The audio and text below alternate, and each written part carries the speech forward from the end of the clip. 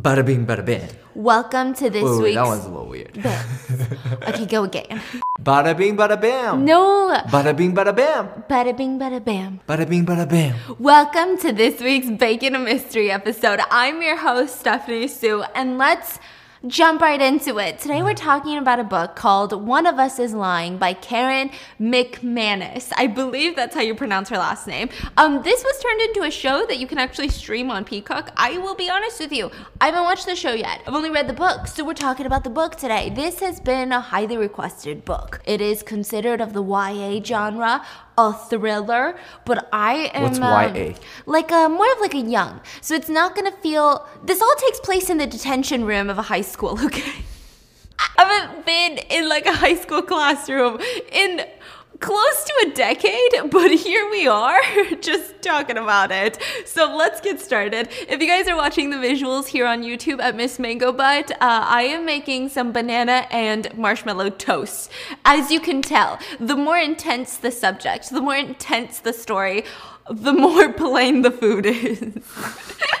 I am trying to make these a weekly thing, so, let's just appreciate the bimbo bread. It's literally called bimbo bread. So I'm going to take out a couple pieces of this bread while I introduce you to the 5 kids in detention. So it all starts in the detention classroom at Bayview High School. Now, this is a Monday, and there's 5 students in there. The chemistry teacher had decided that he was going to check every single backpack of every single student, and whoever had their phone in class, just in their backpack, detention.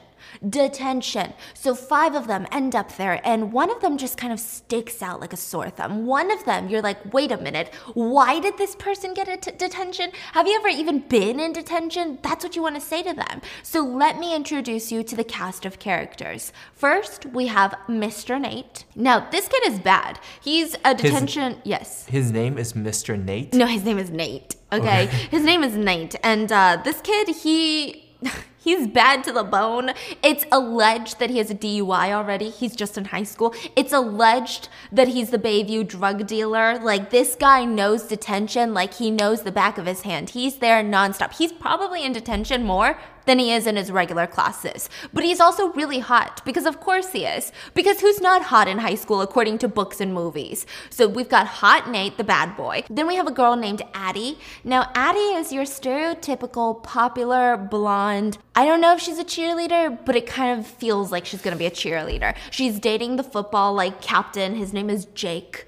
They're like the school it couple. She got prom princess. Not the prom queen, but the prom princess. We'll get into that whole thing with Addie later. She usually doesn't go to detention either. Like, she usually gets good grades, but she's ended up there because she had her phone in class. Then we have a Cooper Clay. Now, this is your stereotypical jock. He's actually best friends with Jake, which is Addie's boyfriend, but Addie and Cooper aren't that close. This guy is gonna be part of the MLB. Do you guys know what that is? I didn't either. No, I'm kidding. Major League Baseball. He bats like a pro. He's just built. He's muscular. He's lean. He's got this southern accent. He's the type of guy that not only is he a jock, but he's very, very sociable. He's not like a douche. I would say Addie's boyfriend Jake is more of like that football stereotypical high school douche, whereas Cooper minds his own business, stays in his own lane. He's also dating one of the hottest girls in school. Like, he's just doing his own damn thing, and it's going really well. Even in detention, the detention teacher was like, you guys need to write an essay about why technology is going to be the death of all of us. And he decided that he was going to write with his right hand. Now, the thing is, Cooper is left-handed, but his dad had always told him, whatever you're doing with that left hand, you save it for baseball. Whatever you're doing at school, do it with your right hand. Use your left hand for what really matters, baseball. No. So he's forcing himself to write with his right hand. Is that not insane? Can people do that? Like, just kind of use both hands? I think some people can be. Maybe it's a learned trait. Yeah. I feel like it's easier if you're left-handed, no? Because so many things in the world are made to be right-handed, so maybe you have a little bit extra practice with your right hand being used. Does that make sense? Like, the gear shift is on the right side of the car. Yeah. Does that? Yeah. So maybe left-handed people are better at being, what do you call it? Ambidextrous. There's a word for it. It slips my mind. I need to go to detention. I need to go back to high school. So he's literally one of those jocks. Then we have Simon Kelleher. Simon is He's Gossip Girl. So he literally owns an app called About That, but I'm just going to call it Gossip Girl because this feels like a Gossip Girl fanfic at some points. But he created this app where he would just literally spy on all of the high school students. Everybody knows that Simon is Gossip Girl. They're terrified of Simon because he's Gossip Girl, but all of his info, all of his leaked secrets, they're true. He never lies. He always has the best sources. He finds out every high school student's deepest, darkest secrets, and he always posts about it. Now, sure, he only uses initials, but I mean, it's pretty clear who he's talking about. Context clues, right? So he ends up in detention. Now, he's not a detention regular, so this is going to be interesting. Then we have Brownin. Now, Brownin is the overachiever. She's the sore thumb in all of this. Her dad went to Yale. Her mom went to Yale. Her grandpa went to Yale. Her whole family has been to Yale. Her cousins, her uncles, her nieces, everybody's going to Yale, okay? It's absolutely insane. She's a straight A student. She's going to be valedictorian of the class. She's never even gotten detention in her life until this day. So why the hell is Brownin in detention? None of it makes sense. Brownin is in detention for the same exact reason that Addie and technically the rest of the kids are in detention, because Mr. Avery found phones in their backpacks in chem class. Now, let me give you the lowdown on Mr. Avery. He hates technology. Like, he hates it so much. He hates it so much to the point where he wants you to open up your backpack, and he spends 5 to 10 minutes in the beginning of every class searching inside your backpack to see if you brought a phone. Not even if you're using the phone in class. You have to keep the phone in your locker.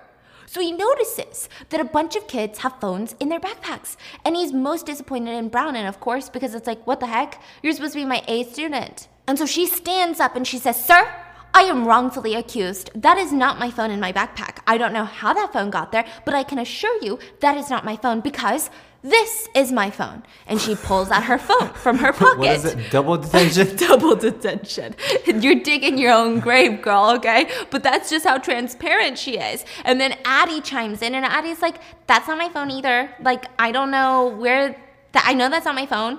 Are you kidding me? I wouldn't even have a screensaver like that. That's like not my phone." Cooper also says, "Wait, that's not my phone either. Like, that's literally not my phone in my backpack." Even Simon stands up and is like, "Someone's framing us because those are not my phones either. Like, I would know. That's not my phone, and I don't think these people would have phones in their backpack. Like, you'd be an idiot to not leave it in your locker, right?" So they're just so confused. The only one who genuinely had a phone was Nate, bad boy Nate. Now, Mr. Avery is not believing this whole conspiracy. You're telling me someone cares so much about you guys getting detention that they snuck phones. They went out and bought phones, put it in your backpack. For what? For literally what? This is like the worst joke ever. And all the students are like, "No, you have to believe us. That's not our phone." I don't care. Detention, after school, in this class, I want you guys to write a 400-page essay about why technology is ruining the future. 400 pages? Or 400 words. I don't care. You're going to detention after class. Meet me in my classroom. Now, Brownin is sitting there kind of groaning. She's really upset about this. She's like, "Is this going to be on my record?" And he says, "Speaking of Brownin, hand me your other phone." And she asks him, "Mr. Avery, doesn't it give you a little bit of pause that you're confiscating 2 phones? Who in this world has 2 phones as a high schooler? It just doesn't make sense." Now, Mr. Avery thought about it for a second, but he didn't really care. He genuinely hates technology that much. So he just takes both of her phones and says, "See you guys after class. I'm coating this piece of bread with butter, and then I will be coating it with egg." So the kids are sitting around in detention. Fast forward, all 5 kids are in detention. They're writing that 400-word essay, okay? So Simon is complaining the whole time. I don't know where my water bottle is. Like, "Mr. Avery, I need water. Can I please go look for my water bottle? I think I left it in my last class. Like, please." And Mr. Avery's like, "No, this is detention. This is not a free period. You don't get to just go around looking for stuff. There's cups at the back, and you can drink tap water from the sink." So Simon groans, and he walks over to the back, and he starts filling a cup with tap water, and it just looks gunky, right? Now, that's when they hear a boom. And all the kids drop their pencils, and they look around, and Simon is looking out the window, and he says, "Oh my God, who the hell gets into a car accident in the school parking lot? So all the kids jump up and they look out the window, and sure enough, a red Camaro had been completely T-boned by another car. Like, the whole car accident is just bizarre because it's not even like a little slight fender bender. It was like a full-on 90-degree car accident. So they're looking out the window, and Mr. Avery is sighing, and he's like, okay, well, I guess I should go make sure nobody's hurt. He looks around and he's scanning the room at the students, and he says, Brownon, you're in charge. Make sure nobody goes in and out of this room while I'm gone. Keep writing the essays. Don't you guys dare pick out your phones. Now I'm going to go in and coat the bananas with more butter, and then coat it with sugar. More. Oh yeah, sprinkle that. So now that they're alone and unsupervised, Simon grabs his little cup of water and he heads to the front of the class and he says, attention, attention, class. Look at us. We look like a stereotypical high school movie, don't we? We've got Addie, prom princess, little princess over there. We've got Cooper, the jock. Brownon, you're the brain. Nate, you're the criminal. I mean, straight up, this is a high school movie stereotypes. And I'm the omniscient narrator. And Brownon says, what? That doesn't even exist in high school movies. Oh, but it does in real life. Now, nobody was going to argue with this guy because Simon is honestly terrifying. Like, every single kid in that class was terrified of him. Most of them really never had articles written about them, thank God, but Simon is known for destroying relationships, destroying friendships, literally canceling people. This is like the scariest person in the high school. So they all just kind of go along with it. And he says, everybody get some water and we'll cheers, a toast to this high school movie. And he grabs his cup of water and he takes one full sip, like he downs the whole thing, and then he drops his cup, and then he bunks onto the ground, and he starts wheezing. And everyone starts panicking. Brownon is the first one to jump up and by his side. And she's like, what's going on? Simon, look at me. Are you okay, right? And she's like, I need to go call 911. But her phones are locked up. So she rushes to the next teacher's room. And she's like, we got to call 911. The rest of the students are freaking out. They don't know what to do. They just know that Simon looks like he's choking. His eyes are bulging out of his face. His lips are turning blue. And Nate is the first one to say, get his EpiPen. Get his EpiPen. He's having an allergic reaction. So they're rifling through Simon's things and they don't find the EpiPen. All they find are regular pens. At this point, Brownon rushes into the classroom with a bunch of other teachers, including Mr. Avery, and they all try to assist Simon. They've already called the ambulance, they're on their way, but what can they do? I mean, it's a matter of life and death. So that's when Mr. Avery says, okay, you need to run to the nurse's office and go look for EpiPens. They should just be right at the door. So she runs all the way to the nurse's office, slams open the door, nobody's in there, but the little container that it says EpiPens is completely empty. Another teacher rushes in and is like, did you find the EpiPens? The jar is empty. Do you know if they keep a backup? So they start rifling through the nurse's drawers. They find no EpiPen. But what does kind of at least alleviate some of their anxiety is that they hear the police sirens in the back, getting closer and closer to the school. By the time that Brownon and the teacher makes it back to the classroom, the ambulance, the paramedics, they're taking Simon out on a stretcher, and the kids are sobbing. They're bawling. This is like the most traumatic thing that has ever happened to them. So Mr. Avery tells them, take your phones and go home.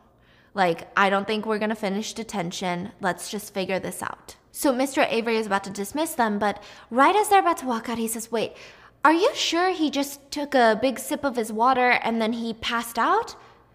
Yes, that's exactly what happened. But you guys didn't see him eat anything when I was out, right? Did he ever eat anything? I mean, the kid has a peanut allergy, but if it was just water, I mean, are you sure he didn't eat anything? Yeah, we're sure. Maybe it's something he had in his lunch. I mean, there has been reports that there are delayed reactions, and maybe why don't we just keep this cup, though, to the side? Maybe someone wants to look at it, just in case. Anyways, have a good day, kids. Now the kids leave. Addie was hysterical. She calls her boyfriend. Jake picks her up and is about to take her home. And this is kind of when we get like the inner look, the inner workings of these kids' life.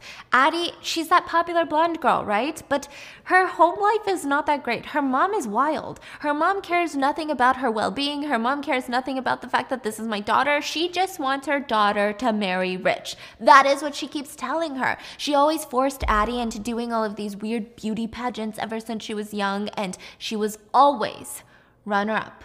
Never first place, always second place. And her mom would tell her, it's not great, but it's good enough to keep a man who will take care of you for the rest of your life.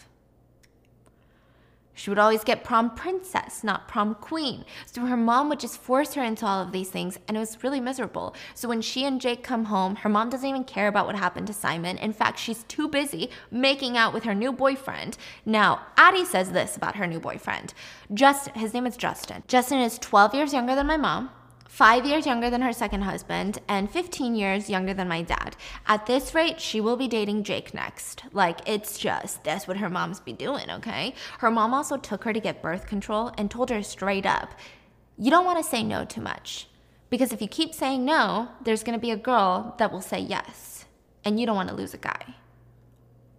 What kind of mom is this? So this is their home life. And then on the other side, we have Nate and Brownon, who are still at school. And Brownon confesses to Nate, I don't have a ride home. Like, I did not think that I was going to get detention, so maybe I'll call an Uber or something. And he's like, why? I can just take you home. Hop on. And he's got this motorcycle. And she's like, that?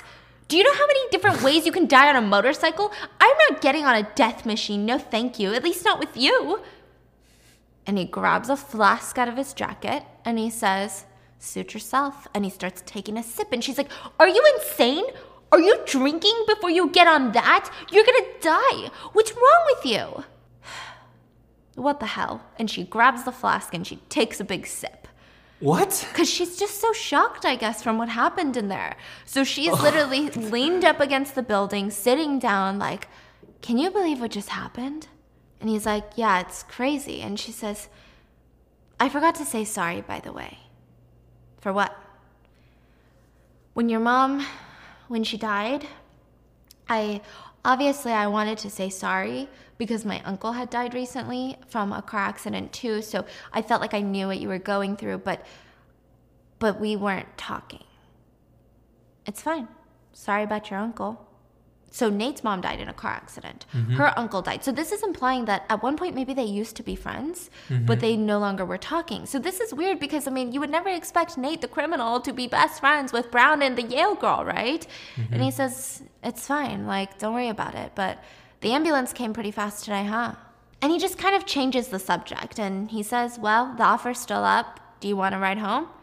She says, sure. So she hops on, and the book goes into in-depth detail about how Brownon's thighs look in her dress on the bike. Now, I just want to mention, she's 17, but don't worry. She's going to be 18 soon in the book, so once she turns 18, it's free game for her thighs. I say with disgust, okay? I'm not really meaning that. But, like, there's a lot of information about her thighs in this book. But I get it. Like, you know, I'm sure it's, like, high schoolers reading this, right? Anyway, so he's looking at her thighs. He's so excited. He only has one helmet, so he gives it to her. And she hops onto the back. And like every cliche movie, she's holding on super tight to him. She won't even open her eyes. And she tells him, please go slow. Now, he wanted to go extra fast just to piss her off because ever since Nate was young, so they're old childhood friends. Like, they were friends until the 5th grade. Mainly because in the 5th grade, Nate's parents couldn't afford to send him to the middle school that Brownon was going to. So they met up in high school. But at this point, their paths had diverged so much, right, that they're not really clicking again. So he just always loved annoying Brownon. Like, that was his thing until the 5th grade. So he was thinking about going super fast, but he couldn't help it. He just went super slow. And he dropped her off in front of her house, which is this massive gray Victorian mansion with just a complex garden in the front with fancy cars in the driveway. And Nate can't help but compare his dinged up bike, his motorcycle, sure, that he loves. But, I mean, this is a completely different world. Here we are. They're toasted. Let's give it a try before we get into the juicy parts of the story, okay? This marshmallow one, I put 2 raspberries on top. Why is it the cutest thing in the world? It looks really good. Okay, I'm gonna go in for the toasted part of the marshmallows. I might have to just... No, you can't do that. You gotta eat it together. Hold on.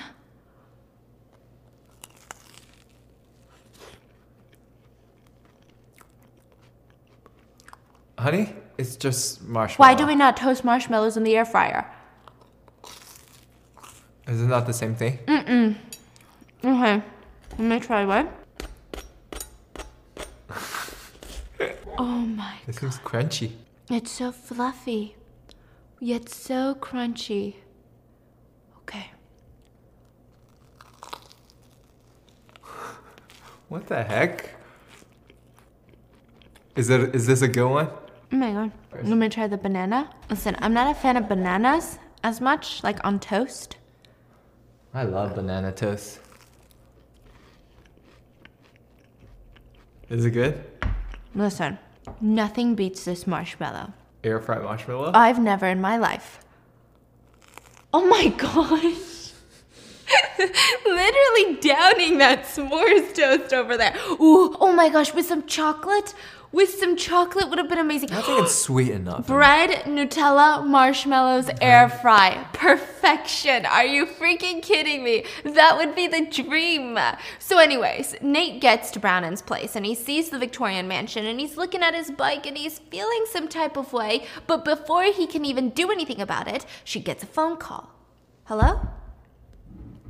Did you? Oh God. Are you sure? And she drops her backpack to the ground and she looks up at Nate and said, Simon, he's gone. What? He's dead. The next day at school, every single teacher in their homeroom class is reading a letter that has been school administrator approved, which is just saying, Simon Keller, one of our students, one of your classmates, has died of an allergic reaction last night. He was rushed to the hospital. The ambulances came very quickly, but it wasn't enough to save his life. There will be counseling available to any student who requests it, but counseling will be mandatory for the people directly impacted. So I'm talking Simon's closest friends, Simon's teachers, as well as the people in the detention room with him. And those are mandatory. They've already scheduled these counseling sessions. Now, this is the last thing that Brownin wanted. She absolutely, the whole night last night, she was fighting with her mom about how she didn't need professional help. So she's like, God, now what? And in the hallways, onto her counseling session, she runs into Nate and she's with her friends. Now, Brownin's friends are like Brownin 2.0. They're really smart cookies. All they do is study. All they care about is studying. And they're not the popular kids, but they're the smartest kids. Like, they're the future Ivy League kids. So they just don't really like Nate. I mean, of course, why would they? I mean, he's a criminal. He's an alleged drug dealer. He doesn't even show up to class on time, let alone show up in general. I mean, they just think that he's wasting his life away. So they're shocked when Brownin proceeds to have a full-blown conversation with him. And it's almost like she can't even take her eyes off of him. They're glued on to Nate. And when they're done talking, she walks away and her friends are like, ew, what was that? I mean, he looked like he just rolled out of bed. Disgusting much? Oh, did you go home with him last night? Did he drop you off? I hope you doused yourself in Lysol after you got off his bike. Disgusting. He's such a whore.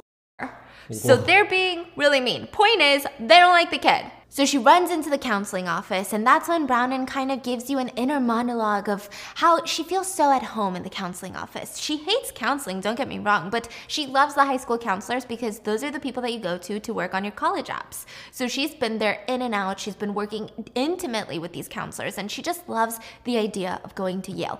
Everybody's gone to Yale.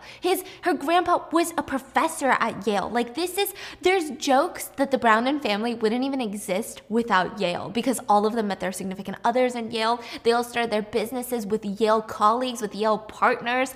I mean, this is embedded in their family. And if she goes to any other Ivy League that is not Yale, it's not good enough.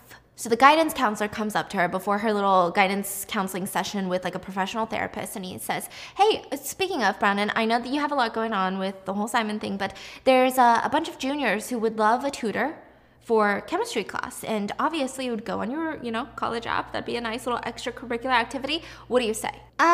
Chem? Sorry, I think I'm already overcommitted, and she denies. Now, what we find out about this whole exchange is that Brownon really hates chem class. This is the one class that she almost failed. By the time that midterms came around, she had a freaking D. And it's not that she didn't study. She studied every single day, but it's just not one of the classes that she could handle. So obviously, she doesn't want to tutor anyone in chemistry. The only way it started looking up is because somehow she started acing those tests and she made it through that class. But it was so bad to the point where the guidance counselor had sat her down and says, what about other schools that aren't Ivy Leagues? Oh my gosh. So she knew she had to get her shit together. She literally almost lost Yale because of chem class. But somehow she got it together. Yeah. So after her guidance counselor, which honestly she said was great, I mean, I don't know, she just didn't say much, but all of them go back to their regular classes, an announcement comes on. Would Nate, Cooper, Addie, and Brownon come to the principal's office immediately? So they get up from their classes, they grab their bags, and they meet up at the front desk. Now, when they're there, they're greeted by the principal as well as a police officer. Let's call him Officer Hank. And he sits the kids down and he says, listen, we just got the autopsy results and this shouldn't take too long, but we just want to ask you a couple of questions. We found out that Simon died from a large ingestion of peanut oil shortly before that he died. So this is not a delayed reaction. This is ingested shortly before death. Are you guys getting what I'm putting down? His parents thought that this whole thing was strange because he's very careful about the food that he eats and the water that he drinks. Are you guys sure that he only had a cup of water before he died? Yes, we're sure. Well, then that's another problem. We tested the cup and there's large amounts of peanut oil inside the cup. So we can only imagine that there was peanut oil in whatever he drank. So we're trying to figure out how the peanut oil got into his drink. The students are silent. I mean, I don't know. Where did he get the drink from? From the tap water of the chemistry class. Okay, and what about the cup? The cup was on the counter. Well, was it upside down? Was it right side up? How was it stacked? It was upside down, and he grabbed one from the top. Did you guys see any liquid dripping out of it? Was there already any substance inside the cup before he put water in it? Not that we know of. So he just filled it with water, and he drank it right away. No, we talked a little bit. There was a car accident and Mr. Avery went outside and he was giving a speech, and then remember we were talking about, oh, I wonder why those phones are placed in our backpacks, which, speaking of, did you guys look into that? Principal, is that going to be on our record? Because those phones are not our phones. Like, they were just snuck into our backpacks. Yes, well, your chem teacher has mentioned it to us. Nobody has picked up the phone since. So obviously, maybe it's not yours. So maybe it would have been a prank, but we just need to know. Do you know if someone slipped something into his drink? No. Why would we? Well, do you kids have any problems with Simon? We know that he has an app. Have you guys been on it? And everyone shakes their heads no, except for Nate. And he says, yeah, lots of times. Stupid shit, though. The principal's like, Nate! Mr. Nate! Mind your words, not in front of the police officer. He says, okay, stupid stuff, mostly hooking up and parties. Did that bother you, Nate? Did being gossiped about, being talked about bother you? Did you have a problem with Simon? Did he have a problem with you? Not really. So, I mean, the other kids honestly didn't even suspect Nate because considering what he's doing with his life and he's like allegedly drug dealing, he's got a DUI, I don't think Simon being like, and then Nate kissed Kelly at the birthday party is really, you think this guy cares? Yeah. Absolutely not. So he's like, no, not really. But the rest of you, the three of you were never on the app. No, never. But did you worry that one day you might be? Maybe you had something that he just didn't know yet. Maybe you had a feeling that was just hanging over your head so that he was going to come and get you. No, he didn't. All right, well, I'll let you guys know if we have any other further questions, but I guess you guys are free to go back to class. And the kids are dismissed. Now, we finally get to see Cooper's home life. After school, he's obviously more stressed after talking to this police officer, and his dad is not giving him any slack. So he says, Coops, remember, you got that showcase on Saturday. So a showcase is essentially like a baseball game, but all of the college scouts are going to be there. They're showcasing any new talent that they might want to recruit, give full scholarships to. So it's a really high tense type of game. And so Cooper's mom is like, Kevin, don't you think in light of everything that's happened, he could have one day off? Nope, the best thing he can do is business as usual. It's not like Cooper laying around and doing nothing is going to bring the poor guy back. So, Coop, get ready for Saturday. And right at that awkward moment, the doorbell rings, and it is Cooper's girlfriend, Keely. I might end up calling her Kelly, I'm sorry, okay? But Keely rushes in. Now, this is the hottest girl in class. Like, this is the hottest girl in the school. Not only is she hot, but she's honestly so kind. She's also Addie's best friend. So Addie and Keely are best friends. Jake and Cooper are best friends, but they don't, like, double date. So it's just kind of like their thing, right? Mm-hmm. So she comes in, and she sneaks him a pack of red vines, like Twizzlers or whatever you would call it. And this is not a part of his MLB diet, but that's why Keely loves him, you know? She knows all these things. She's just so good to him. There's just every single guy in that high school is so jealous of Cooper because he's dating Keely. You'd be dumb not to be. So Keely walks in, hands him the candy, and rushes to talk to his parents. Yeah, she even talks to his parents. And in that moment, he opens up a text message, and it says, "Hey, handsome." And he texts back, "Hey, can I see you tonight?" "Okay, miss you." "Miss you too." Let me tell you, 2022 is about to be about quality. I have seen so many videos talking about capsule wardrobes, and I looked into it, and they said that the reason that you feel like you don't have anything to wear in your closet is because you have way too many trendy pieces and you don't have that staple collection of high quality, effortlessly stylish, chic. You need more of those pieces in your life, and I've decided to start building that wardrobe this year with Jenny Kane. You guys know that I've already talked about Jenny Kane multiple times on my other podcasts. I already have so many Jenny Kane shoes. I even have a blanket from Jenny Kane, which I tell you, that blanket is out of this world. The material, it's buttery soft. You guys know how I lounge. I go in on my stuff. It's pristine, and that is what high quality is about. I recently got their cashmere fisherman hoodie, which is what I'm wearing right now. I'm obsessed with this hoodie. You don't know how many different compliments I've gotten. Literally at the grocery store, I've gotten compliments. Anytime my mom sees me in this and she's like, "I just don't know what it is about you. You look put together." My sister was so annoyed that she was pregnant because she was like, "I would jack that from you right now." I hate sweaters that make me itchy, but it's like butter. This has been my go-to when I have nothing to wear in the closet because I know that I'll look good and I'll feel good in it. Trust me, I want this in every single color, and you probably do too once you try it on. Go find your forever pieces at jennykane.com, and to get 15% off your first order, make sure to use the promo code BAM at checkout. That's GENNIKAYNE.com. Use promo code BAM to get 15% off your first order. Trust me, you want this fisherman hoodie. It's so soft. So after school, Addie knows that she should be doing her homework, but instead she's cuddling with Jake on the bed because her mom's out. And all she keeps thinking about is Simon, and she's so worried about it, and she's so stressed out about it, and the police talking to her that she gets a pimple on her forehead. I know, it's the end of the world.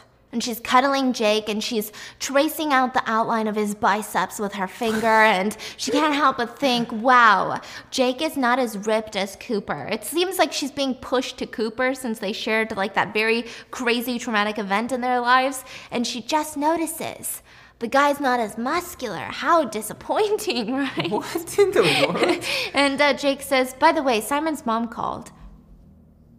She called you? "Yeah, she wanted to know if I could be like a pallbearer for the funeral." Oh yeah. Oh wow. Well, I mean, I guess of course you have to. Addie had almost forgotten that Jake and Simon used to be best friends before high school. They were best friends all throughout middle school, but then in high school, you know, Jake he had a glow up. He became ripped and muscular, and he has a really good talent for football, so he immediately started hanging out with other athletes, and Cooper's his best friend, another guy, TJ, but Simon was just kind of the weird kid in high school. Addie almost thought that he made that app, Gossip Girl, just so Jake would pay him some attention. It's almost like he was upset that Jake was moving on to bigger and better things, so he had to try to one-up him. And at first, the app was really for good causes. He would expose people who were sexually harassing girls. He would expose, other teenagers who might have essayed girls at parties. But then eventually he realized that nobody wants a hero. Nobody wants to read about all of these things. They want to read petty, cheating drama. Mm-hmm. So he started focusing on that. And, at that point, everybody hated Simon. Nobody respected him, but they were terrified of him. And that was just kind of enough for him. So people would always complain to Jake, I can't believe you were friends with that kid in middle school. What's wrong with you? But even then, Jake would stand up for him and say, listen, just don't do shady shit and you won't end up on his site. Like, what's the big deal? So that's where we leave Addie's. And then we fast forward to Nate's house. This is our first time seeing Nate's house. And yeah, it is the opposite of Brandon's place. It's like this run down. The grass is yellow on the lawn and it's up to your knees. No one's trimming the lawn. The paint is peeling from inside the house. The door doesn't even have a lock anymore, the front door, but nobody thinks that there's valuables in this house, so nobody goes robbing it. When he walks in, his dad is passed out on the sofa with a bottle of alcohol in his hand. He's been like that. So Nate's dad used to be a functioning alcoholic, I guess. He had a job doing roofing for a construction business, and then he fell off the ladder. He got workers' comp. Now he's on state disability, and he spends almost every penny of it on alcohol. So that's why Nate sells drugs, because somebody's got to pay the mortgage, and that's pretty much all he knows how to do. Nate's mom also left the family. When he was 14, she was dealing with a lot of mental issues. His earliest memory of his mom was when she was washing dishes and she had dropped a plate. So it shattered, which is, yeah, it sucks, it's horrible, but she got really depressed from it. She sat down and cried with the plates and then proceeded to open the windows and grab every single possession that they had and throw it out the window. So she kind of had these episodes. So at first things were okay, but then she traded in her meds for cocaine, and then she fell in with the wrong group of people, and she would just leave for weeks at a time. And then one time she came back when he was like 14 and was like, listen, you need to come to Oregon with me. I live in this commune. It's amazing. Oregon is amazing. It's so much better than this place. Like, we could have so much fun in Oregon. Pack your bags. I'll pick you up tonight. So he rushes in and he packs his bags, and he's waiting at the front door for his mom. And he ends up waiting the whole night, and she never shows. And that's the last time he talked to his mom. So he's making some Chinese food, and his dad's still passed out when he gets a ding. It's from one of his casual hookups.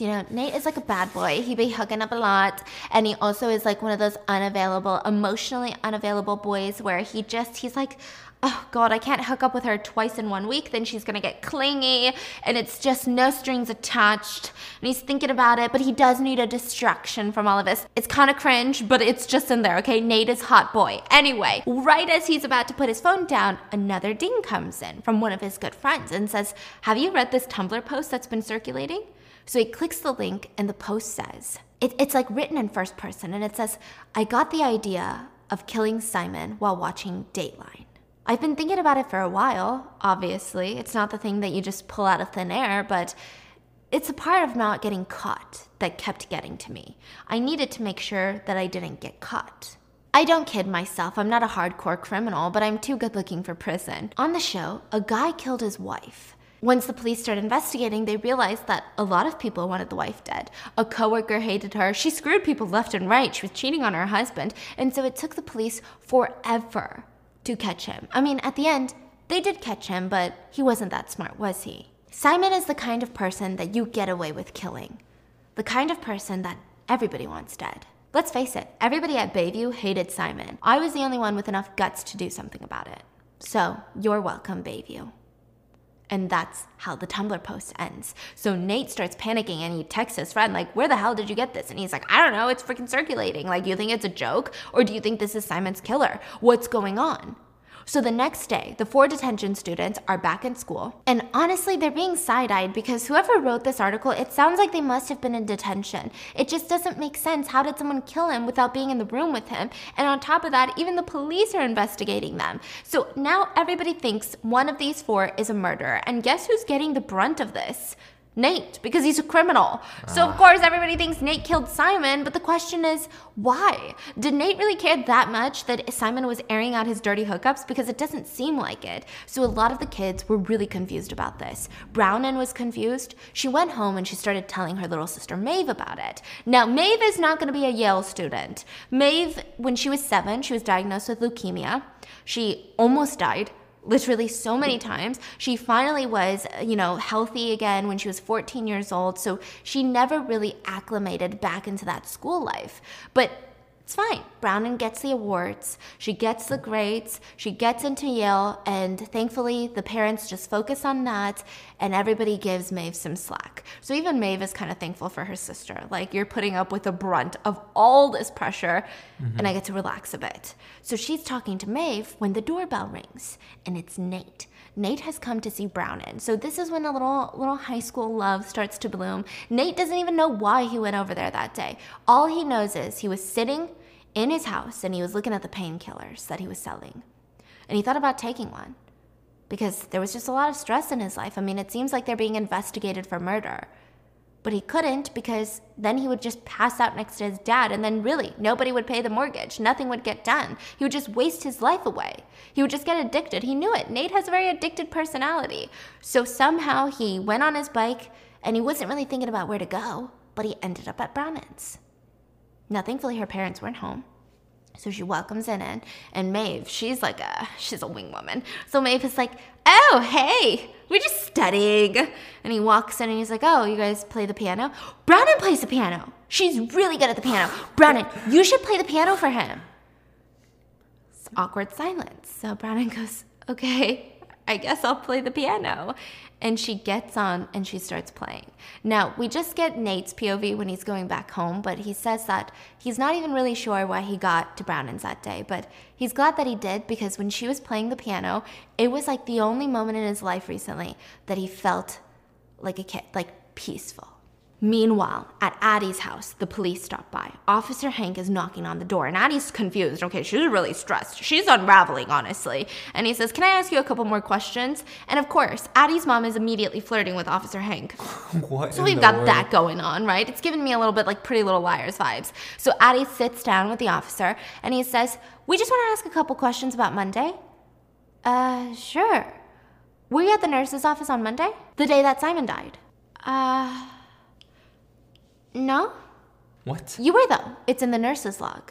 I don't remember. You don't remember going to the nurse's office that day? Well, I go a lot for headaches and stuff, and... Oh, right. I was probably on my period, so I went in to get some Tylenol. So you just got Tylenol, that's it. Yeah. Why does that matter? Well... One of the things that we're looking into is why the nurse's office had no EpiPens. A lot of students reported seeing the EpiPen jar full of EpiPens before in the morning, and then by afternoon, it was gone. So we just wanted to see who was in the nurse's office. Maybe they had seen something. Maybe you had seen. Did you see some EpiPens when you were in there, or no? I don't even know what an EpiPen looks like. So with that, the officer says, okay, well, we just wanted to see. It says that you were in the nurse's office at 1 p.m., so we just wanted to see if the EpiPens were in the nurse's office at that time. And this is when Addie's mom is there, and she's too busy giving googly eyes at Officer Hank that she doesn't even protect her child. So Addie's sister steps up and says, excuse me, are you accusing my sister of taking the EpiPens? Because you can get the hell out of our house then. And so he gets dismissed. Addie's sister's husband is an attorney, so she kind of knows this stuff, right? So she's like, get the hell out of our house. So Officer Hank leaves. And soon after, Jake comes to pick up Addie to go to the beach. She opens the door. She's been spending all her day putting on makeup. That pimple on the forehead is not going to cover itself, you know? And she got to get the beachy waves before you go to the beach. You think you get beachy waves at the beach? No, you get tangled hair at the beach. So she's getting her little beachy waves done, and she opens the door, and... right behind Jake is TJ. She hates TJ. And he's like, hey, sorry, my car broke down. I told Jake that I didn't want to go to the beach, but he said that he'd pick me up anyway, so I guess I'm bumming a ride with you guys. That's fine. And she's like, okay, well, I guess I'm ready to go.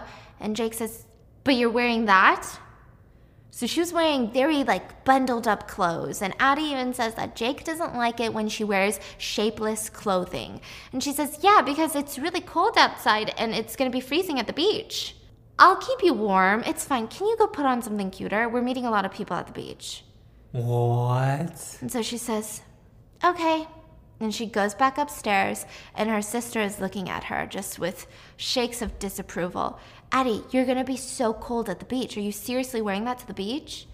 Yeah, it's fine.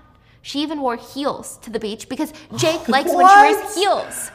So she's sitting in that car ride, a little chilly already, and the whole time she's miserable. She freaking hates TJ. She hates listening to the two of them talk. They're best friends, but she tries to avoid TJ at all costs. Every time TJ even mentions that, oh, I like that song. What's that song? Turn it up. She's like, God, now I have to freaking hate this song. She hated everything about TJ, but most of all, she hated that she had sex with TJ 1 month after she had sex with Jake for the first time.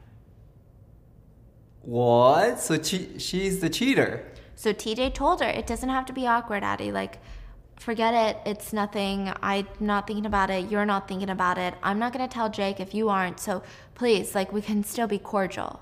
And she knew she shouldn't be mad at him because it wasn't really his fault. Jake was on vacation and she was so insecure about the first time that they had sex because her mom had always put so much pressure that, like, you have to be the best at this because, like, if you're not going to get a rich husband.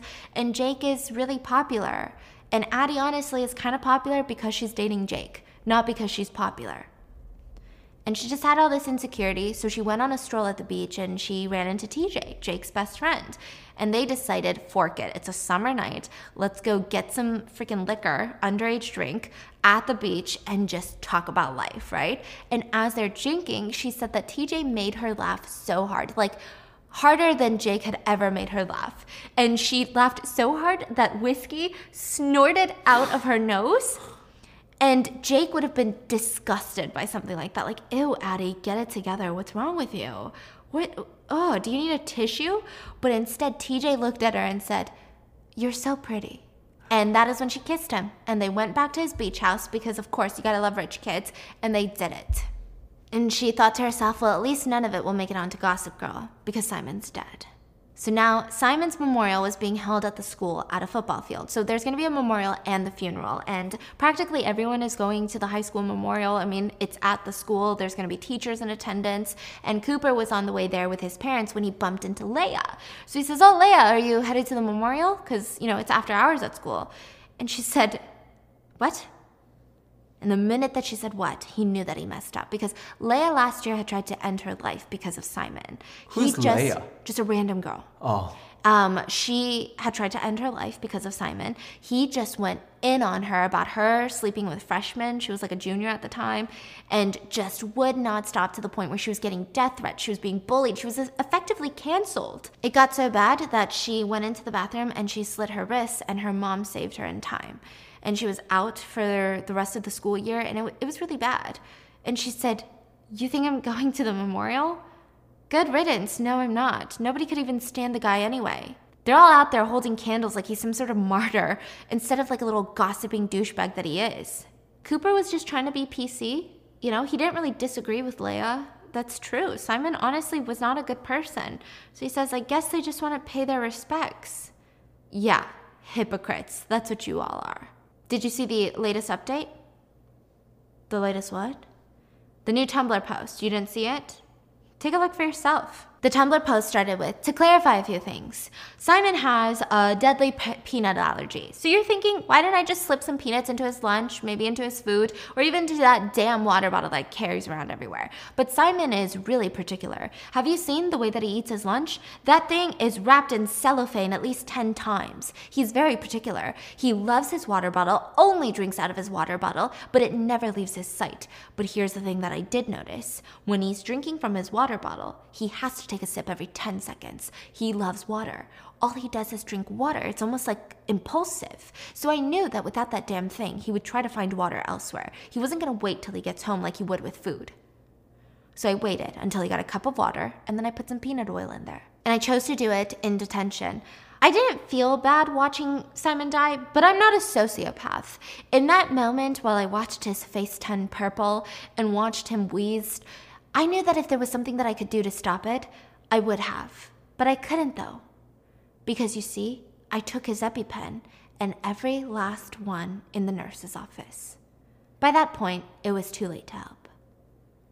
So Cooper says, oh my God, I hope they find out who's writing this stuff. That's sick.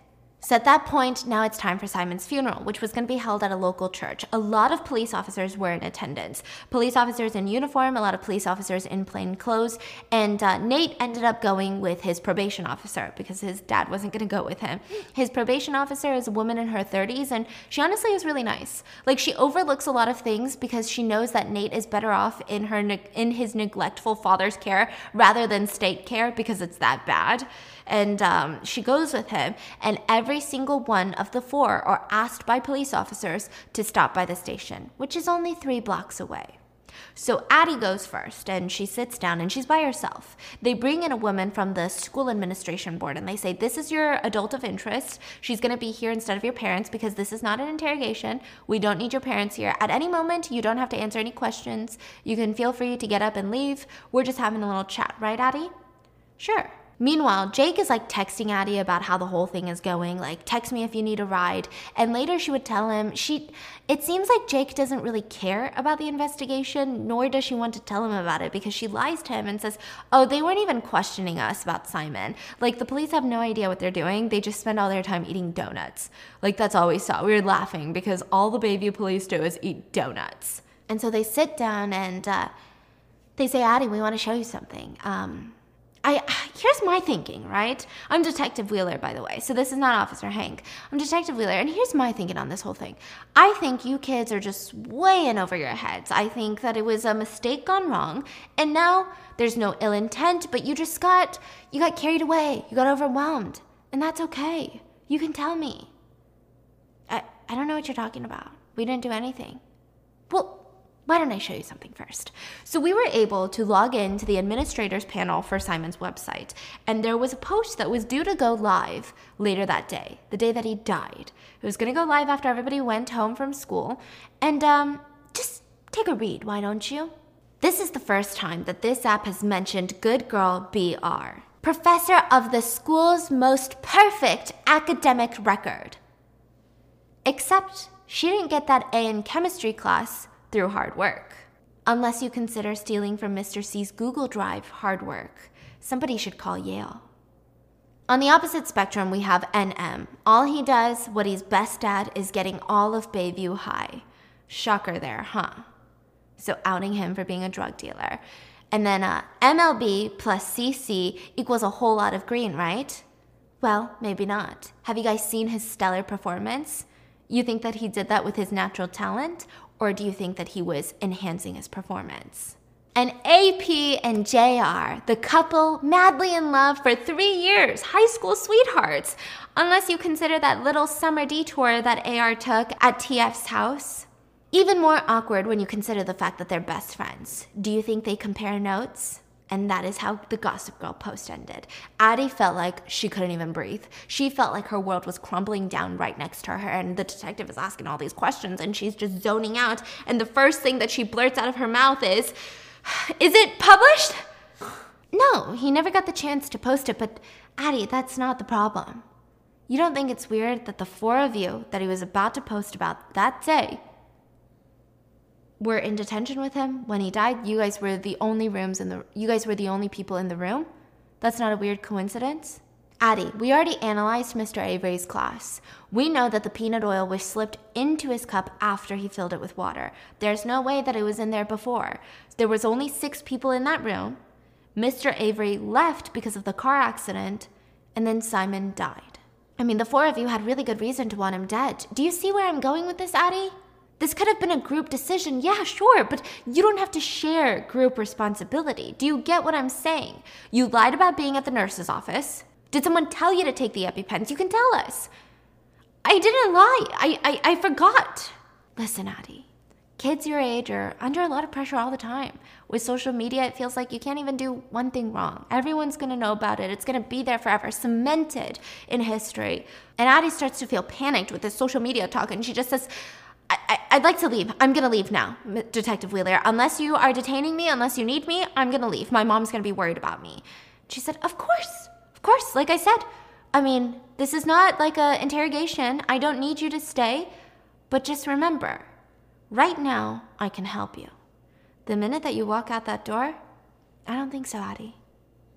And I'll bet one of those kids one of those other 3 kids in that detention room, they might take my help. And Addie looks at her and says, I don't need your help. And she rushes out of there and she calls her sister to pick her up.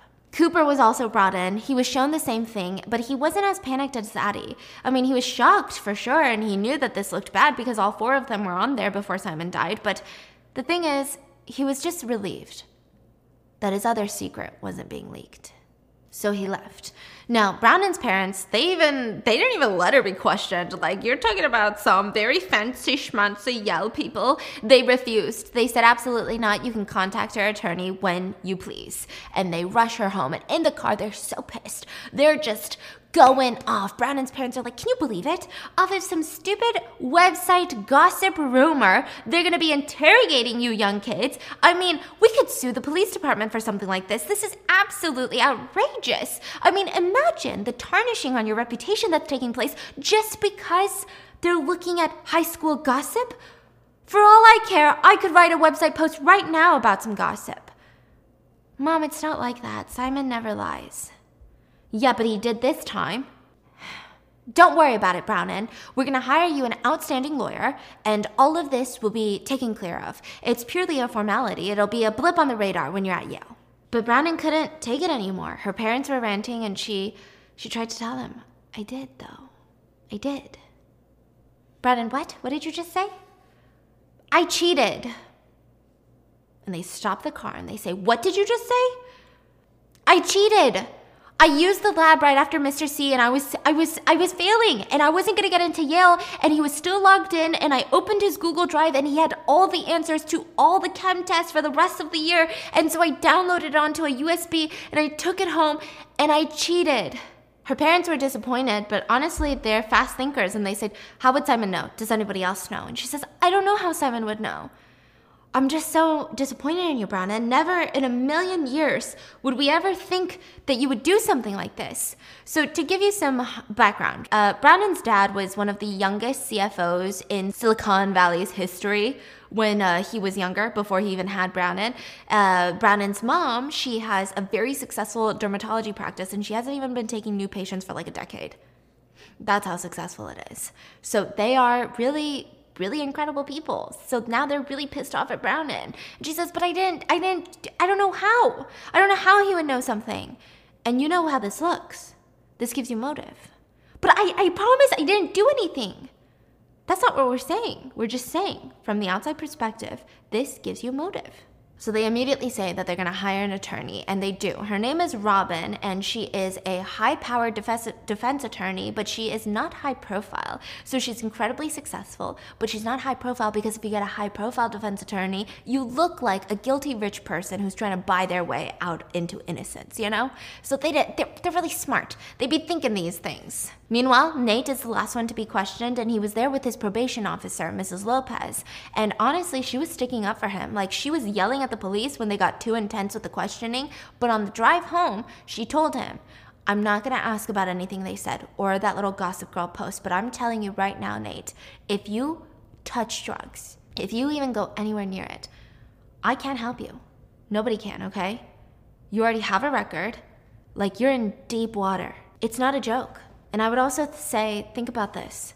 There's 4 kids involved, and all of them come from somewhat privileged backgrounds. Maybe they're not doing the best. Maybe they're in debt. Maybe the parents are living paycheck to paycheck, but they're present in their kid's life. And some of them are downright rich and influential, like Brownon.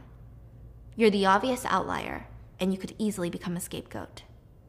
Am I making myself clear? Be careful.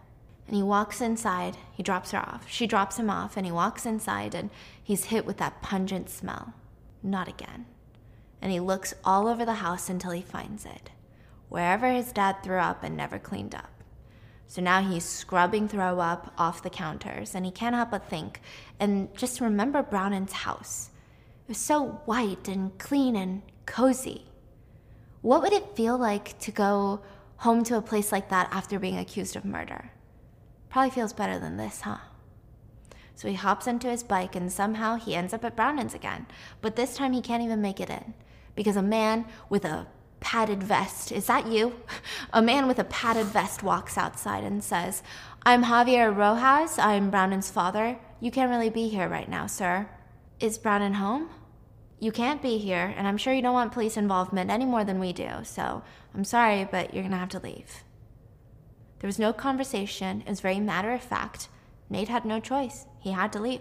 The next day at school, Brandon meets up with Nate in the stairwell, and it's empty, and she says, I'm so sorry. I saw you outside the window, but my parents would not let me downstairs. The attorney that we got says that I'm not allowed to talk to any of you guys that were in detention, so I couldn't go outside. Are you okay? Did they question you too? And Nate says, yeah, not only did they question me, they actually came and searched my house today. So I'm assuming they didn't search your house? No, it's fine, but here. And he gives her a flip phone and says, it's new. Nobody has the number and it's not traceable. So I can call you if you want to talk.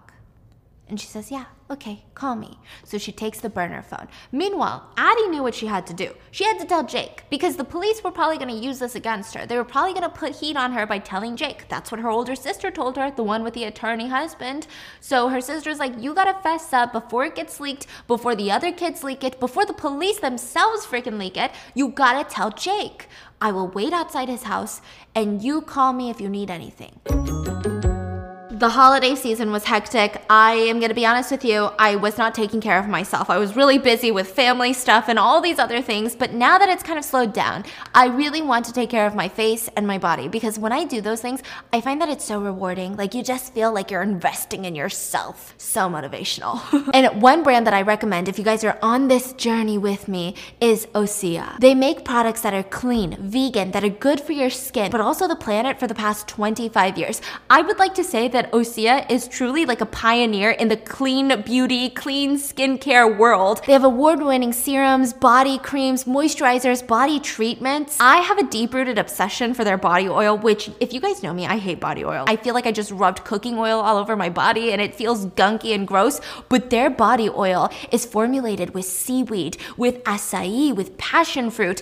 And when I tell you, I get out of the shower at night right before I sleep, I rub this body oil all over my bod, and when I hop into bed, I normally hate even moisturizer before bed because I don't like that sticky feeling in the blanket, but it just absorbs so well into the skin that you're left with this like supple, glowy skin. I don't think that I've ever had softer legs since I started using this body oil. And it does not leave your skin feeling greasy at all. I also love their hyaluronic C serum because it comes in this amazing packaging. I find that when I put it on when my skin is a little bit damp, I just wake up with like glowy skin the next day. Join me this year to glow up. No, literally, your skin will be glowing. Start fresh with clean vegan skincare and body care from our friends at Osea. Get 10% off your entire order when you guys use code BAM, B-A-M, at OseaMalibu.com. You also get free samples with every order, and orders over $50 get free shipping. Now is the time to make those small changes that make big differences in your day-to-day. Head over to OSEAMalibu.com and use promo code BAM to get 10% off your entire first order.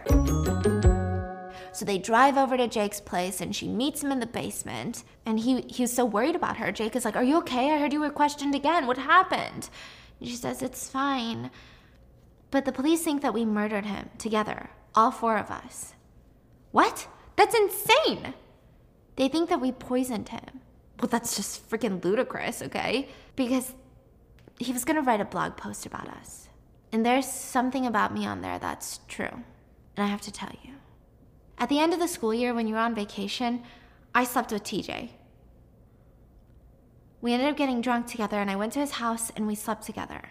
And at this point, she's sobbing. She's saying, I'm so sorry. Like, we slept together, but it didn't mean anything, and I would take it back, and I would never want to hurt you. And you just see Jake's whole face and demeanor change, and he says, oh, you're sorry.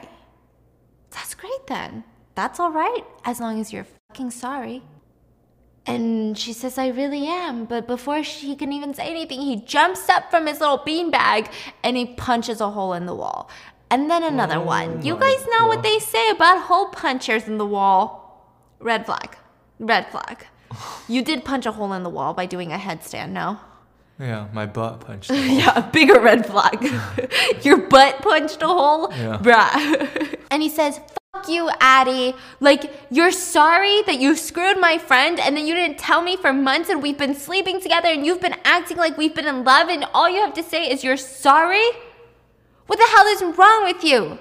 I treated you amazing. Jake's hand is covered in blood and he said, get out. I can't stand the sight of you. Get the fuck out of my house. And she rushes upstairs and her sister is waiting outside for her. And she gets in the car and they go home. At school the next day, word had gotten out, and word starts getting around to what happened because mainly Jake had ran into TJ and punched him in the face, and he got escorted out of the house, or escorted out of the school. Addie was sobbing, and Jake refused to even look at her, and she kept trying to talk to him, so people started putting two and two together that Addie probably slept with Jake's best friend, and suddenly, nobody wanted to be Addie's friend. None of her friends. Addie quickly found out that the only reason she was popular was because she was dating Jake, and not because she herself was popular. So she freaks out. Addie rushes to her locker, and she sees her former friend smirking nearby, and she looks, and it just says whore in big letters across her locker. So she makes it a point to walk to the nearest bathroom. She doesn't want to run. She walks to the nearest bathroom, and she starts sobbing in the stall. But it doesn't even get better then, because girls walk in, and they start talking about, did you hear what Addie did? What a whore. What's wrong with her? I would never cheat on Jake. I guess one of us is going to get lucky with Jake next. Oh my gosh. Yeah. This school is brutal. It's brutal, okay? Meanwhile, Brownin's sitting at lunch with her sister, and she says, Brownin, did you see the newest post? And she pulls up the Tumblr, and it's Simon's unpublished post about the 4 kids, but with an added note. Did you think that I was kidding about killing Simon? Read it and weep, kids. Everybody in detention that day had an extra special reason to be there. Do you think that everybody was in on it together? Or is someone pulling the strings? Who's the puppet master and who's the puppet? I'll give you a hint, though. Everybody is lying. Everybody starts whispering, but they're interrupted by, attention, please. Would Cooper, Clay, Nate, Adelaide, and Brownin please come to the main office immediately? Is this how Pretty Little Liar is like? Yeah, pretty much, yeah. So the principal pretty much sits them down and is like, okay, well, if you want to say something to me, now's the time to say something to me because we think that something happened. And like, you don't think that we have Tumblr? Do you think that we're like boomers? We got Tumblr, bitch. And before they can even say anything, the phone rings and the principal is escorted out of the room to pick up that call. It's the Bayview Police Department. So the kids are alone and they start talking. This is unreal. You think that they actually suspect us? This is crazy. I mean, what if someone slipped into the class when we were all outside looking at not when we were outside, but what if someone slipped into the class while we were all at the window looking at the car accident? You don't think someone could have slipped in by then? No, there was like 0.2 seconds. How could someone slip into the class? And then how would they even know that that's Simon's water? And how would they just assume that Simon would have gotten a cup full of water? It just doesn't make any sense. But, I mean, there's plenty of people who want him dead. Like, remember Aiden? The guy that switched schools because of him? And like Leia. You ran into Leia, didn't you, Cooper? Yeah, she was pissed. She said we're all hypocrites for treating him like a martyr. That he was just a gossiping douchebag. And honestly, good riddance. Honestly, at this point, I think the whole school was walking around with just jars of peanut oil in their backpack ready to strike. Why would it be us? But it can't be any peanut oil, Addie says. It's gotta be the gourmet type, like cold pressed. Otherwise, regular peanut oil, it doesn't give someone with a peanut allergy a reaction. How the hell do you know that, Addie? I saw it on Food Network. I mean, just why won't the police look into the phone thing? Has anybody talked to the police about the phone thing? Did they ever bring it up? Like, you don't think it's weird that we all had phones planted? What if Mr. Avery planted it himself? He would know how to put peanut oil into water and get an allergic reaction. He had control over this classroom. What if it was the teacher? But why would he want Simon dead? That doesn't even make sense. And at that point, the principal comes in and says that they're dismissed because she's got a meeting with the police. And so Cooper goes home to his grandma, who is paying for his attorney. So his parents are in debt, and they've decided to buy a McMansion instead of, I don't know, save up for anything. So his grandma, his nana, is like the one paying for everything. And his parents are just betting on him becoming a very successful baseball player so they can use all that money. Yeah, Wow. So she says, well, I got you an attorney. You're going to be fine. I know you would never do something like this.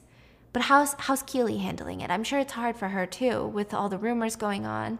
She's a beautiful, sweet girl. Yeah, I know. It's just she won't leave me alone since this thing started. I don't know about that, Cooper. I'm there, you know? I see your face when she calls you. You look like you want to escape that call. You look miserable. And then somebody else calls, and I don't know who it is. but your face just lights up like a Christmas tree. I don't know what's holding you back, but I think Keely is not the girl that you love. And it's not fair to you, and it's not fair to her. So he ends up taking his grandma's advice, and he ends up breaking up with Keely. And she's just shocked the entire time. She's like, is it because of the investigation?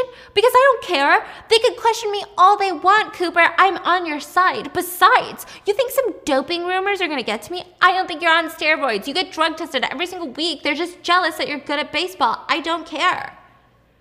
And he's like, that's not why. Is it the Vanessa thing? Did Vanessa tell you what happened? What? No, she didn't tell me anything. You're not curious at what Vanessa might have told you? I guess. You don't even care. You literally don't even care. You don't even care what Vanessa would have said about me. You don't even care. Really? And she's so mad. And he's like, okay, tell me what Vanessa said. I hooked up with Nate. A week before we started dating, I hooked up with Nate at a party. Okay. And then you asked me out a couple weeks later, and I said yes. Okay. And you don't even care? Jeez, you never cared. Was I just an accessory for you? Safe to say, she did not take the breakup easily, and they part ways. Meanwhile, Maeve is the only one pulling through on this investigation, okay? She was able to get a library card, under Maeve, this is Brandon's little sister. She was able to get a library card, not under her name, but she goes into the public library and she hacks into Simon's blog somehow. I don't know how she does it, but she does it. And she tells Brandon that there's some encrypted files on his little website. She's gonna download them and try to get through to him, but she's not sure. But there's something else. His username onto that website is called Anarchist, right? Which she kind of ran it through Google, and she found out that this person is really heavily involved on 4chan threads. She was able to cross-check and make sure that it was Simon. He talked about Bayview, he talked about other things, he even talked about his website at one point, so it's very clear that this 4chan user is Simon, same username. And there's some strange stuff on there. He really only frequented threads about school shooters. And not the ones like true crime, but the ones where they were praising them. And so the sisters are reading through them, and they're interrupted by the news. It's like ABC's 2020, but a guy by the name of Mikhail Powers. He's like got this little true crime segment, and he's like the #1 at it. He's the best at it. And even Brownin's parents are sitting down and watching it. He dubbed the 4 high schoolers the Bayview 4. And once this hits, this case goes viral. All these people start getting involved, people start voicing their opinions, and honestly, the world is sexist because Cooper and Nate, they end up getting fan pages made about them because they're so hot. Meanwhile, everybody thinks Addie and Brownin are manipulative whores. So that's great. Meanwhile, the police are on to another suspect, not the Bayview 4, but one of their siblings. They bring in Maeve and Brownin and their attorney. So 18 months before Simon died, he had made a post about Maeve. So Maeve had finally been cured of all of her illnesses, and she went to a party for the first time. Now, at this party, she had a crush, and she just got drunk. This is like her first time ever being out. She was so excited. She got drunk and started dancing on tables. Simon made so much fun of her and said, how embarrassing. And just was taking jabs at her, even though for the first time in her life, she was trying to have fun. And so ever since then, Maeve retreated even more from the social light, and she stopped hanging out with friends. She stopped going to parties. She became more of a hermit. This gives Brownin more motive. You must have really hated him. I mean, your sister had leukemia, and now here he is making fun of her the minute that she's finally acting like a teenager again. I mean, that would build resentment for anybody, huh? But that's not all, Brownin. Here, scroll down a little bit. Your email address was used to comment this. Fuck off and die, Simon. And at the same time, Cooper is at the gym with his best friend. Reporters are following him to the gym. I mean, it's crazy. His best friend Louise is like, okay, you need to just, I guess it's Lewis, right? His best friend Lewis is like, you need to change clothes with me. Take my baseball cap and I'll take yours. You take my car, I'll take your car. Maybe if I rush out there with your hat over my head, they'll think I'm you. They'll follow me for a while. I'll lose them, and then you can go do whatever you want. So he's like a good friend. So they swap clothes because they had just walked into the gym. And he runs out pretending to be Cooper, and the ruse works. The reporter reporters follow him in Cooper's car. Meanwhile, Cooper gets into Louisa's car, and this is like the first time that he finally feels free. Nobody's chasing him because they don't even know that he's Cooper, right? So instead of going home, he decides to drive to a local apartment complex. And he rushes up to the top floor, and he knocks on the door. And it's a guy named Chris. He says, "What are you doing here?" And Cooper starts making out with him. So Cooper's other secret is that, yes, Cooper is gay. He's always tried to suppress his sexuality, but ever since he met Chris, he just couldn't help it. It's not that Cooper was ashamed of being gay. He just knew what he wanted in life, which was to be an MLB star. It has nothing to do with him being ashamed or shy or anything. It's just about his baseball career. And, well, Cooper's dad. Cooper's dad still calls gay men homophobic slurs. He also says things like, there was news about a gay man in the MLB, and his dad would say, "God, I feel so bad for the guys in the locker room with him. They must feel so uncomfortable to deal with that type of crap." His dad believes that gay men spend every waking hour not doing normal people things, but just like hitting on straight men. That's what he thinks like their whole purpose in life is, which... cool. Where are you getting this information, you weirdo? So, yeah, that's why he's hiding the fact that he's gay. On the other side of the relationship spectrum, we've got Nate and Brownon, who are going strong. They're making out. They're watching movies at night on her burner phone. So they both play Netflix while they're on the phone. And it's, like, really cute. And then he has these moments of weakness where he's like, why would someone like you want to be, like, with me? And, like, once this thing is over, you're not going to want to be with me anymore because we're not going to connect on any level. Like, you're just finding comfort in me right now, but we're in different worlds. Meanwhile, Addie is miserable because nobody likes her, she has no friends, and she's spending all of her time in the bathroom crying and her mascara is running. One friend that she kind of makes, well, just a crying buddy, is Janae. Janae was Simon's best friend before he died, and she too has been spending every waking class in the bathroom crying, sobbing her eyes out. And Addie approaches her and says, "Listen, I know that you don't like me, and with everything going on and what everybody's saying, with good reason, but I just want to say that I would never have hurt Simon. And if you need someone to talk, I'm here for you." And she says, "You've never talked to me, Addie." I guess I haven't. Until you lost your friends, huh? I guess that's true, but I didn't know it bothered you that I've never talked to you. And slowly they just start developing a friendship. Janae even asks if she can come over one day to talk, and Addie says yes. Not because she thinks that they're friends, but mainly because she thinks it'll be hilarious to see her mom's reaction. Janae wears head to toe black. She has tons of earrings. She's like a punk girl. And Addie's friends are preppy jocks and cheerleaders. So she could not wait. Janae comes over. She's upstairs, and she's like, "Do you want something to drink?" And Janae's like, "Sure. Could I get some water?" And in that moment, as she's walking downstairs, she texts Brownon, "Hey, come over. Janae's over. Like, we can all talk. We can all chit-chat. It's been rough." And Brownon doesn't respond. And in the kitchen, Addie runs into her mom, who gives her a 15-minute lecture about the type of friends you need to make, about how you need to have good influences in your life, blah, blah, blah, blah, blah. And the minute that she's done, she grabs the water and is about to head back upstairs, but Janae is already coming down. And she says, "Hey, I actually suddenly feel sick. I gotta go." And she leaves. And Addie gets a text message from Brownon. "Can't come over, but be careful. I don't trust her." She was alone in her room. Then the police call in Cooper to the police station. Just Cooper this time, because they want to show him something. There was an entry that was deleted off of Simon's blog post, and it was, everybody wants a piece of Cooper. Everybody wants a piece of CC. Even Keely. But he's got Keely, right? But I'm sure any guy would be tempted. Rumor has it, he slept with a German underwear model. But instead of thongs and bras, he models boxers. I guess she can't win if she's playing for the wrong team. How does he know everything? Yeah. And the police say, "Is this true, Cooper?" And his attorney says, "Cooper, you don't have to respond to anything. This is not a crime. Being gay is not a crime, and this post proves nothing. So unless you have a question, we'll be leaving now."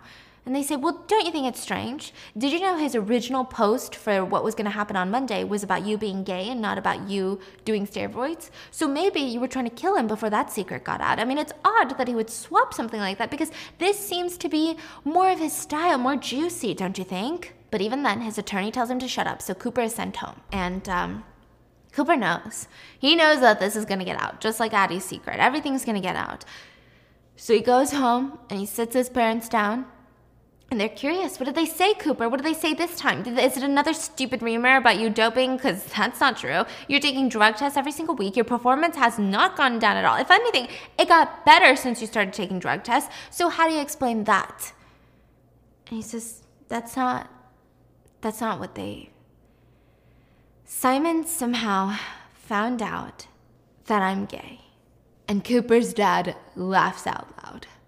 Like, really laughs out loud and says, Jesus, Cooper, really had me there for a minute. Seriously, what happened? And Cooper's mom is like, I don't think he's joking. Of course he is. Of course you're joking, Coops. Right? You're joking, right? No, I'm not. The next day, Cooper was not wrong. All the secret was out, and everybody was making fun of him. They were making jokes. Keely was pissed because now she was being made fun of. People threw condoms at Cooper. They threw, what kind of school is this? Yeah. They would walk by him and say, you like doing it in the butt, huh, bro? Oh my God. Yeah. Yeah. And then Nate was the only one that stood up next to Cooper and said, who the cares? Get a life. And Vanessa, the one that wrote on Addie's locker room, she stands up and she says, are you his boyfriend or something? And everyone bursts into laughter. It's not even that funny, right? So Nate walks up to Vanessa in front of everyone and says, really? Because I didn't even know your name when you tried to kiss me at my party a couple months ago. And oh, what is that you tried to do? You tried to stick your hand down my pants? In fact, is there any guy here that you haven't tried to do that with? Because I'd like to meet him. Everyone starts laughing and ooh, and then one really nerdy kid stands up and says, Me? There you go, Vanessa. Make it happen. And he walks away. Now Nate sits down and Brownon gives him a full-on kiss on the lips in front of everyone. And at this point, nobody gives a fork that Cooper's gay anymore because, are you kidding me? Valedictorian is dating drug dealer? What the fork is happening to this world? Are we in a parallel universe? Where is Mercury? Is it in retrograde? Because what's happening? In the next couple of days, Bayview 4 is featured back on Mikhail Powers' show, and this time he's pissed. The first one got them a lot of negative attention, but this one got them a lot of good attention because Mikhail Powers, the host of the true crime show, is gay himself, and he believes that the police department essentially forced Cooper's hand and outed a high schooler, which is unacceptable. I mean, this is literally, these kids are being bullied. Do the police have anything on these kids other than rumors or their sexual orientation? Because it seems not. They also did a segment talking to Leia as well as Aiden and all the other people that Simon bullied to show, see, there are a lot of kids with motive. So why are we focusing on the Bayview 4? At the end of all of this, people were left with two people that they hated. The main public enemy number 1 was the Bayview Police Department, and public enemy number 2, oddly, was Simon. People started signing Change.org petitions to drop the investigation. Cooper was now a saint. Originally, when he came out as gay, people, like all these college scouts, they stopped scouting him. But now every single one of them was trying to get back him onto the team. So everything seems to be going well. Well, Saturday hits, and Brownon is woken up by her sister, who says, Brownon, you need to come downstairs right now. And she rushes down, and on TV, you see Nate being arrested from his house. An arrest has been made in connection with the Simon Kelleher case. One of the Bayview 4 students has been formally charged and arrested.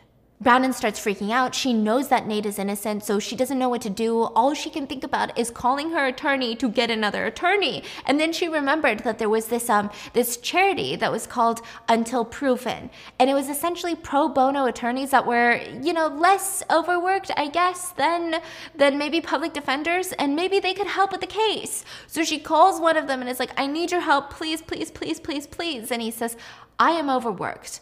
I saw this case online.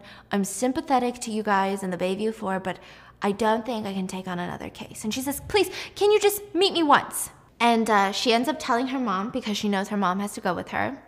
And she tells her mom that her and Nate are dating. And her mom honestly takes it really well. Like, she was not being one of those privileged, annoying women that were like, oh my God, no, you can only date Ivy League and only marry someone who's as rich as us, right? She was like, wow. You should have told me all of this. There's a lot that I don't know. But they end up going to the lawyer's office and they actually meet Nate's mom there. So you're probably thinking Nate's mom died in a car accident, right? She's not dead. He told everyone she died because it's just easier that way. But she actually came back into the picture recently, and Brannon was shocked too, because Brannon thought that she died in a car accident, but she wasn't. So they all meet with Eli, the attorney, and he tells them that this is just a hard case. What do you have so far? And she says, well, the police, they got an anonymous tip that he was selling drugs out of his locker. So the school administrators went into his locker and they opened it up. They didn't find any drugs, but they found Simon's water bottle and all the EpiPens from the nurse's office in his locker. What? And Brannon is like, yeah, that's so dumb, because why would he ever leave all of that in his locker if he was guilty? Think about it. There's no way he's guilty. This is a setup. And then immediately after, the police came and searched our house, and they found a journal of all the Tumblr posts rewritten and some new ones that were going to be posted. The ones that said, I killed Simon because I watched Dateline, things like that. Were there any fingerprints or forensic evidence? No fingerprints on any of them. Well, that's convenient, don't you think? Is your house really secure? Is it always locked? What about his locker? I know lockers are pretty easy to get into, especially for high school kids, but what about the house? I don't remember the last time we had a lock on the house. We never lock the house. And there's something else. The DA thinks that Nate is too dangerous for juvie. They want to transfer him to adult prison. And Eli sighs and says, Brannon, this is all your fault, because now I have to take this case. And I have to kick you and your mom out because you guys are represented by someone else.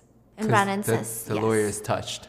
And Brannon's like, thank you so much. And she rushes out of there with her mom. And now they just need to get to the bottom of this. So the Bayview 3 now, they're left to find out how to get Nate out of prison. And the one thing that they can think about are the car accidents. The timing was too perfect. They were so preoccupied with the car accident that they didn't even know if someone walked in. I mean, they must know something. But they never saw those cars again in the parking lot. So all they can think about is going through the Tumblr post again and tracking down that red Camaro. They actually were able to track down the red Camaro that was in the schoolyard, like the school accident, and we're going to get into that in a little bit. But first, they go through the Tumblr post. All three of them had stopped reading because it was just got too stressful and too toxic. But they needed to study it, because are you sure that this is Nate writing them? That's what the police is saying, that Nate wrote these Tumblr posts. So they catch up, and then the next one is talking about how the four of them sat in the interrogation room and how they watched the police shove their mouths with donuts. Shove their mouth with donuts. Oh my God. And Cooper and Brannon are like, that's not even true. And I don't think I was even with Nate in the interrogation room. And Addie looks at them and says, it's not true. But I told Jake it was. What? Meanwhile, Brannon goes to confront the guy that was driving the red Camaro. He was actually another high school student at a neighboring high school. She shows up and he drives up in his red Camaro and she's like, hey. Oh, aren't you that girl on TV? One of the Bayview 4 or whatever? Yeah, I'm Brannon. What are you doing at our school? I just was waiting for someone. Oh, okay, cool. And he starts walking away and she says, I was waiting for you. I know that you were in an accident at our school the day that Simon died. He looks at her and he looks around and he jumps into her car.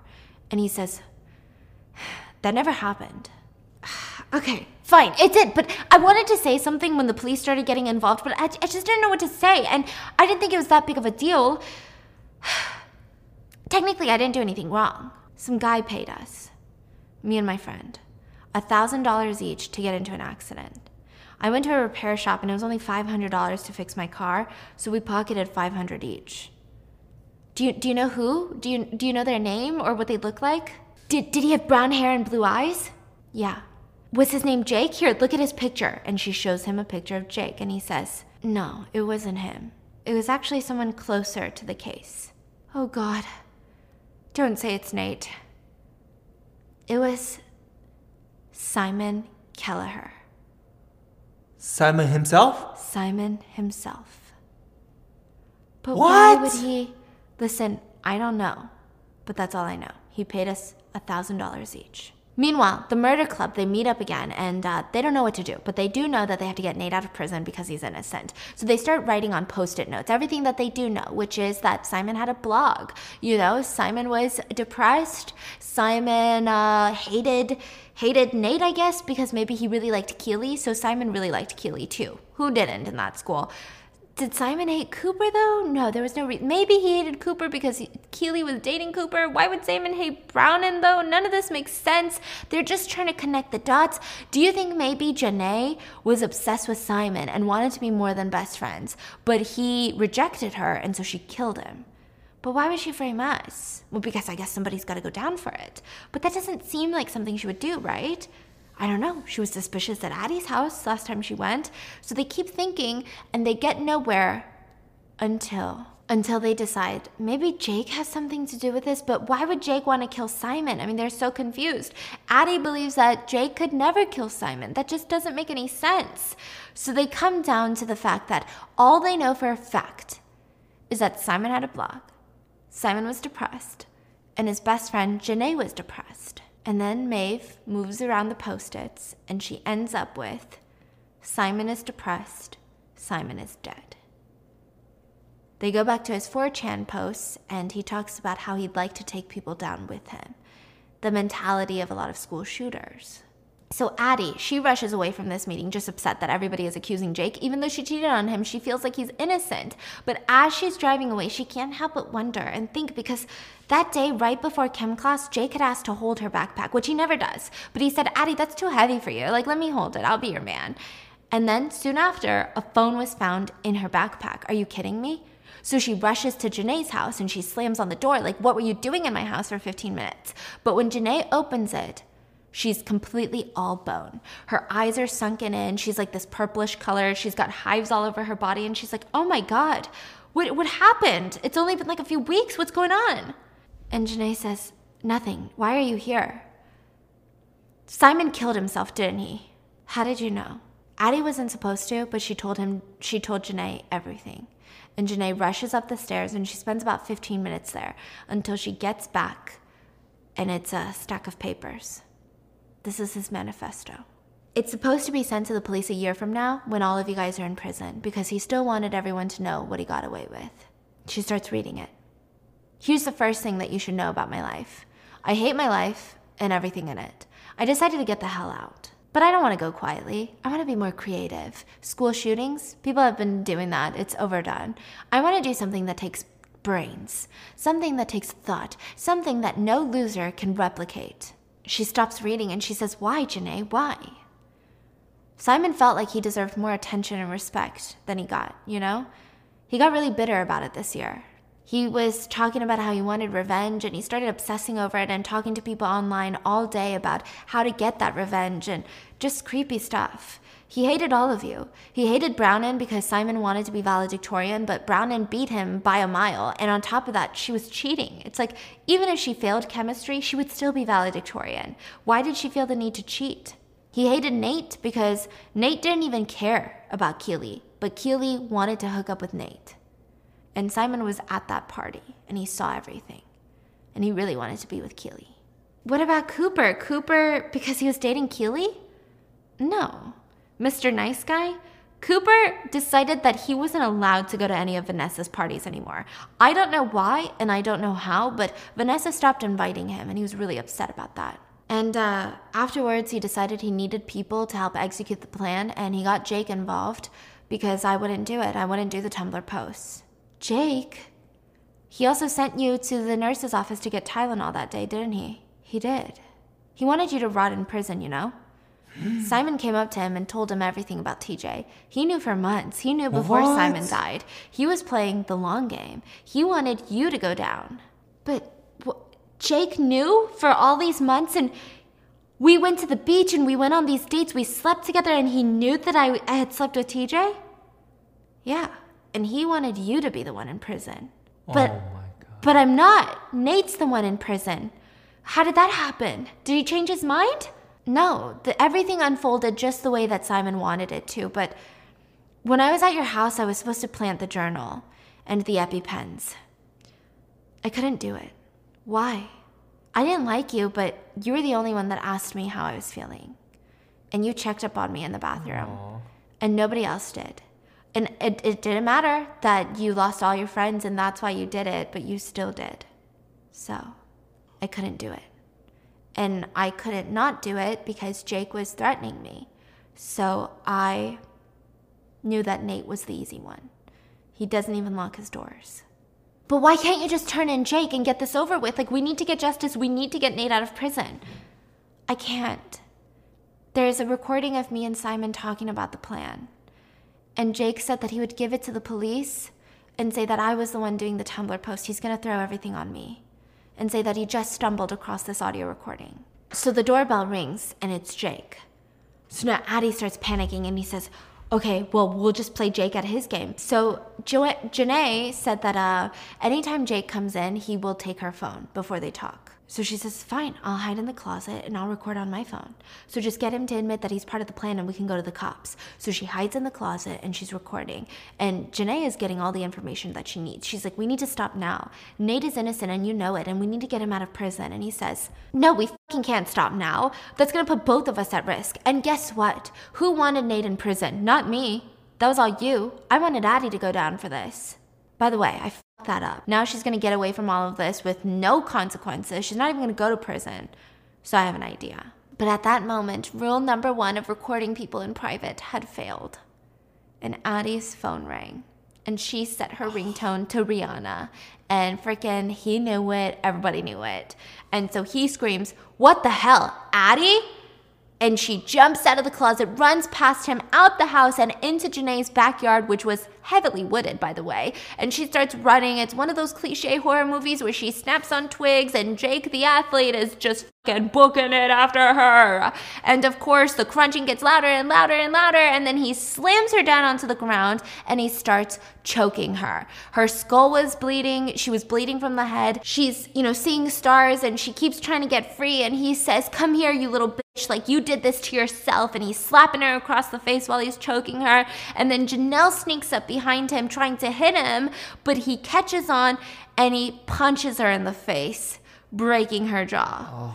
Goes back to choking Addie, and right before she dies, he says, I couldn't put you in prison, but this is good enough. But just as she's about to lose consciousness, Jake gets body slammed onto the ground by Cooper Clay. They call the police, and the sirens come, and they pick up Jake. They play the whole audio recording. They show all the proof, and Nate is released from prison. Janae gets a plea deal to testify against Jake.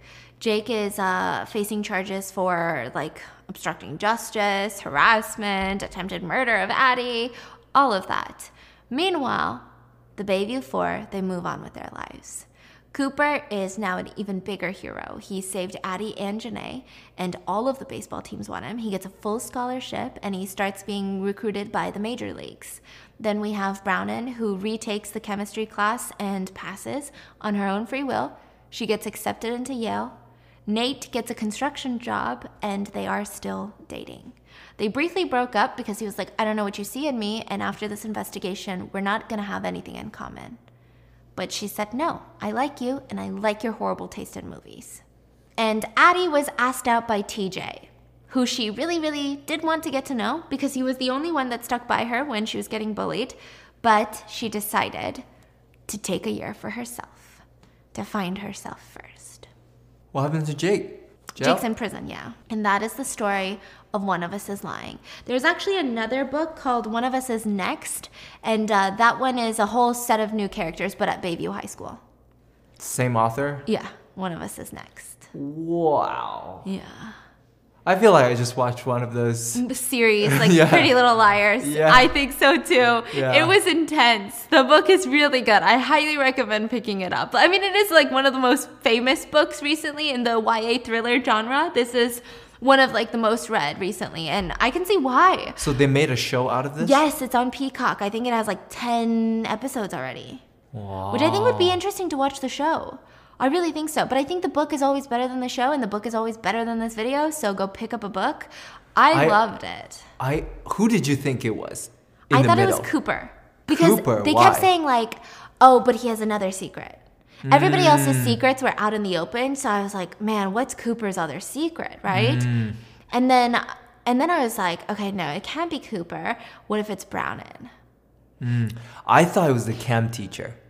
Why? Oh, maybe he had something on the chem teacher. Because obviously I was thinking it can't be the 4 because that would be too easy of a plot twist. But then you keep saying the chem teacher hates technology. And he runs like a blog. So the chem teacher hates and hates and hates this hatred and towards it's ruining the world. Right. It's freaking weird. Does he have... I didn't know why he hates technology so much. It makes sense that he can slide phones into their book bag. Yeah. And then he will probably be the one to find out that she stole the answer. Yeah, that's true. Yeah, so I in the midway through, I was like, oh, it's gotta be the chem teacher. And then it was Simon. Yeah, I didn't see that coming. Yeah, me I either. didn't see Jake either. Yeah, I didn't see Jake coming either. And this school is brutal. Yeah. Oh, yeah. I hope there's no school that's actually this brutal. They're all like that. Oh, they're all like that. Bruh, they're all like that. This is crazy. Yeah. I'm glad I didn't speak English when I was in high school. So. He was having a blast in high school, he said. I wasn't having a blast. He said, everybody was so nice to me because I didn't speak English. And I was like, were they being nice to you or were you getting bullied? Because I tell you, it's cutthroat. It's cutthroat. But I hope you guys enjoyed this week's episode of Bacon and Mystery. I'm going to try to be here every single week for you guys with Bam. This book was intense. Every other week, maybe? You don't like this? You're like sitting next to me and hearing about a Bam? You don't even like it? Is that what you got some complaints with your s'mores toast that you devoured? I hope you guys enjoyed and I will see you guys next week. I'll see you tomorrow with a different video. Bye.